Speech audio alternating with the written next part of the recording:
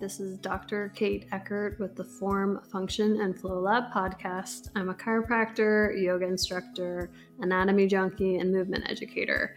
And I am looking forward to exposing you to all sorts of ways that you can prehab your body to avoid injury and maintain those hobbies, activities, sports that you love to do. And we'll also be focusing a lot on the pregnant and postpartum journey and making sure that you can return to those activities that you love or even keep doing them while you're pregnant. Hi, it's Dr. Kate, and I'm doing a car podcast today because multitasking is life when you have little kids, and I am waiting for my daughter's cheerleading game to start, so I figured I would get this in for you. I have a ton of first-time pregnant patients in the office right now, and I thought this would be a good time to do a podcast episode on mindset and how important it is, no matter what type of birth you plan on having, for labor and delivery. It's a very anxiety-filled time when you are about to give birth, especially when it's your first time. So I've done an episode on tips on how to have an unmedicated birth, if that's what you're looking for. I've done an episode on the fetal ejection reflex, which I'll touch on briefly, but this is more on just your mindset. So I think people forget about the nervous system when they think about the delivery and labor. So when you see it in the movies, labor and delivery is usually bright lights, lots of commotion, lots of talking, beeping, yelling, those kind of things. It is not calm. It is not relaxed. And that is not always the case. I had my daughter in a hospital. I did an episode on her entire birth, and I had my son at a midwife center in Pittsburgh, and neither one were all loud and bright and whatever, but my daughter's birth in the hospital was much more loud and bright than my son's birth in the midwife center. And they pick at the midwife center to have it be subdued and quiet and dimly lit for that reason, because they know the benefit of relaxing your nervous system. We talk about the nervous system a lot on here and keeping us from going into that fight or flight mode. Animals in the wild cannot give birth when they're in fight or flight, and it's not going to be easy to give birth for yourself if you're in fight or flight. You need to feel calm, you need to feel safe, you need to feel relaxed. So how do you do that? I personally like to labor at home for as long as possible. That didn't work out with my son because he was extremely late, and I had to go in and get naturally induced. So I did not have Pitocin. I had a castor oil drink that I do not recommend. It was terrible, and I think I was going into labor anyways. But to be able to have a baby at the midwife center, you cannot go over 14 days. So I was right up on that cutoff line, and I had no choice. And I really wanted to have him there, so I did it.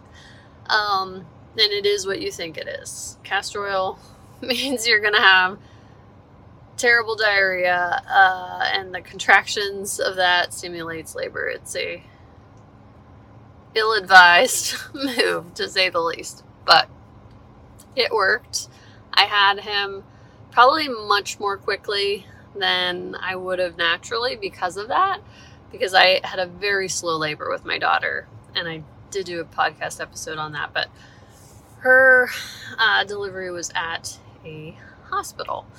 Now for the laboring part for her, I stayed at home and labored with a lay midwife until she told me that I was 7 centimeters and I should probably go to the hospital. Now, anytime you switch your environment or you move yourself or you're feeling stressed, your labor can sometimes slow. And oh, did mine slow down. So if you want to avoid that, you should try a few things. So keeping calm, doing your breathing exercises, keeping things dimly lit. I had her at night, so that wasn't really it. But it was getting there, which was 40 minutes away. And then when you go into check-in, it's bright lights, people are yelling, there's things beeping. It is not calm, it is not relaxing. So if I had been thinking ahead, I would have maybe, this is going to sound crazy since I had her in the winter and it was nighttime, but wear sunglasses to keep things dim.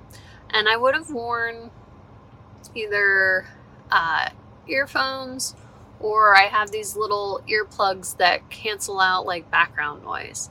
I would have worn those to help keep my nervous system as subdued as possible and in that parasympathetic state. I think that would have helped, and I could have let my husband take care of all that registration stuff, because it was very anxiety filled to go into that. I had labored beautifully at home. It was so calm, so relaxing. I was in our whirlpool. There was no TV on, no distractions, nothing like that. And it was just an assault to my senses to go into the hospital with all that commotion. And my labor really stalled out. And I did have her naturally, and it all worked out, but nobody wants to go backwards when they have labored that long. So I would suggest those things to help to keep you as far out of fight or flight as possible, because we want to feel that calm connection. Now, I haven't, once I got to the hospital and they got the monitor on and everything like that, my midwife was in the room with me the entire time. So she did not let people come in and out of the room. So it was very quiet, not much going on in there once we finally got things going and got set up. So that was great. With my son at the midwife center, I was there from the beginning, but we were the only people there. They only have, I think, 6 suites, so there wouldn't be a lot of people there anyways, but it was very quiet.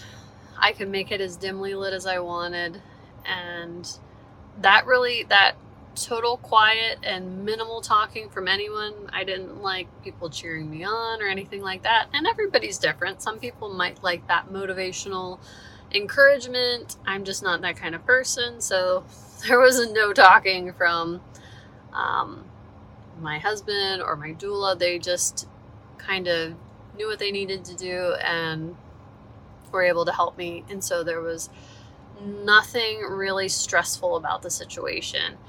And I really used my breath as something to focus on. And the other positive of that is that that's going to help with your nervous system as well. So when you're focusing on the breath and trying to get some movement of the diaphragm, that is going to stimulate your vagus nerves, and that is going to help relax you as well.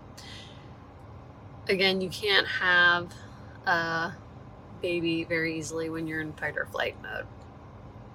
So focusing on that breath, and I already know what these areas look like just from school and dissection and everything like that, but what I would suggest for someone that is not in that field when they're going in to have labor and delivery is to take a Google image of a cervix and of the pelvic floor, so they have something to visualize as they're rolling through those contractions, because there is a brain-body connection, and I want you to visualize the cervix softening as you have a contraction and the pelvic floor softening as you have the contraction.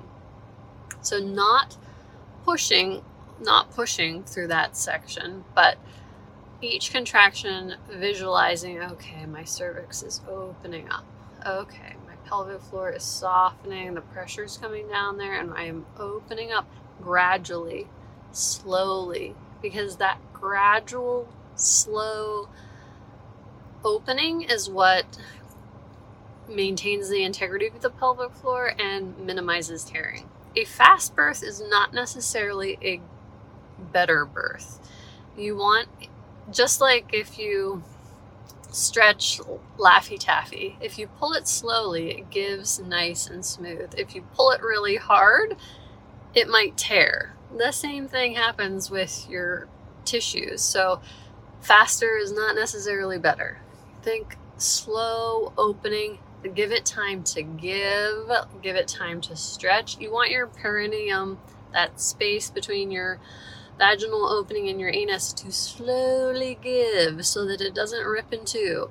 We want slow and steady. So visualize that area. So get a Google image of your cervix, your pelvic floor, and your perineum, and think slow, Laffy Taffy stretching after each contraction.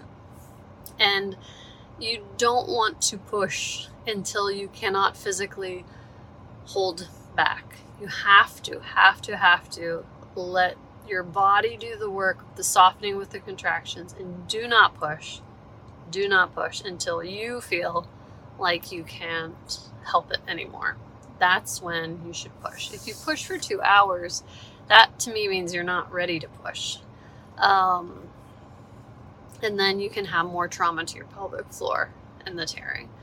And the other thing that I think is an incredible game changer is perineal pressure. So somebody, whether it's your nurse, your midwife, or your husband, or your partner, whoever, take a warm compress, a warm washcloth, and hold pressure at your perineum. So that's that space between the anus and your vaginal opening. That is where the tearing happens. That is what needs help for it to slowly stretch open so that it does not tear. We do not want first, a third, or more tear. We don't want that. So I thought for my son, this godsend of a nurse, in the room was my husband, a nurse, the midwife, and my doula, and I delivered him on all fours. He was over 10 pounds, and he had 100th percentile head, enormous, chunky little monkey, and this godsend of a nurse had perineal pressure there for probably, I'm not even kidding, an hour. She must have had no blood flow left to her poor hands, and I had minimal tearing. I think I had 1 stitch from that ginormous baby coming out. So it can be done. I found that to be super helpful. I know other patients that have had that be super helpful, so I definitely suggest that, and keeping super calm, keeping your nervous system super calm through dimly lit or sunglasses, earplugs or headphones, and doing your breath work, really focusing on it, and then visualizing the softening of your cervix, your pelvic floor, and your perineum. That is so important. I just can't say that enough, and I think those will be super helpful.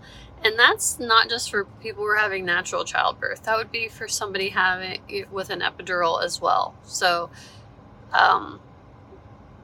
it applies to both things.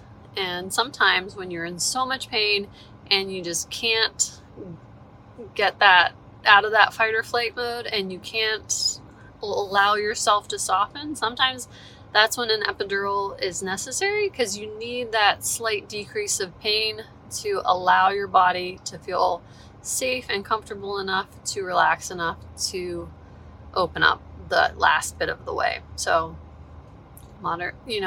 everybody's different. Everybody has a different experience, and sometimes we have to be very, very open to modifications as we're laboring, because nothing goes as planned. So if anybody has any questions. Oh, one more thing that I like to let people know is that when I was first giving birth, I just assumed that contractions would slowly build and be very methodical and stronger and stronger and stronger. No, that's not how they worked for me. And I didn't have an epidural, so I could really feel it. It's not like I was looking at a screen to see when my contractions were. I could feel them. And it was a very intense contraction, and I would feel, the tightening and the, visualizing the opening up of the pelvic floor, the opening up of the cervix. And then I would have like a smaller contraction. I could almost like relax through it because it was so minor compared to the previous one. So I would kind of ride these waves of uneven contractions and let them do their thing as they built. So just something to keep in mind, because that was a little bit of a surprise to me for mine. So if you have any questions, feel free to let me know, and I hope you have a great day.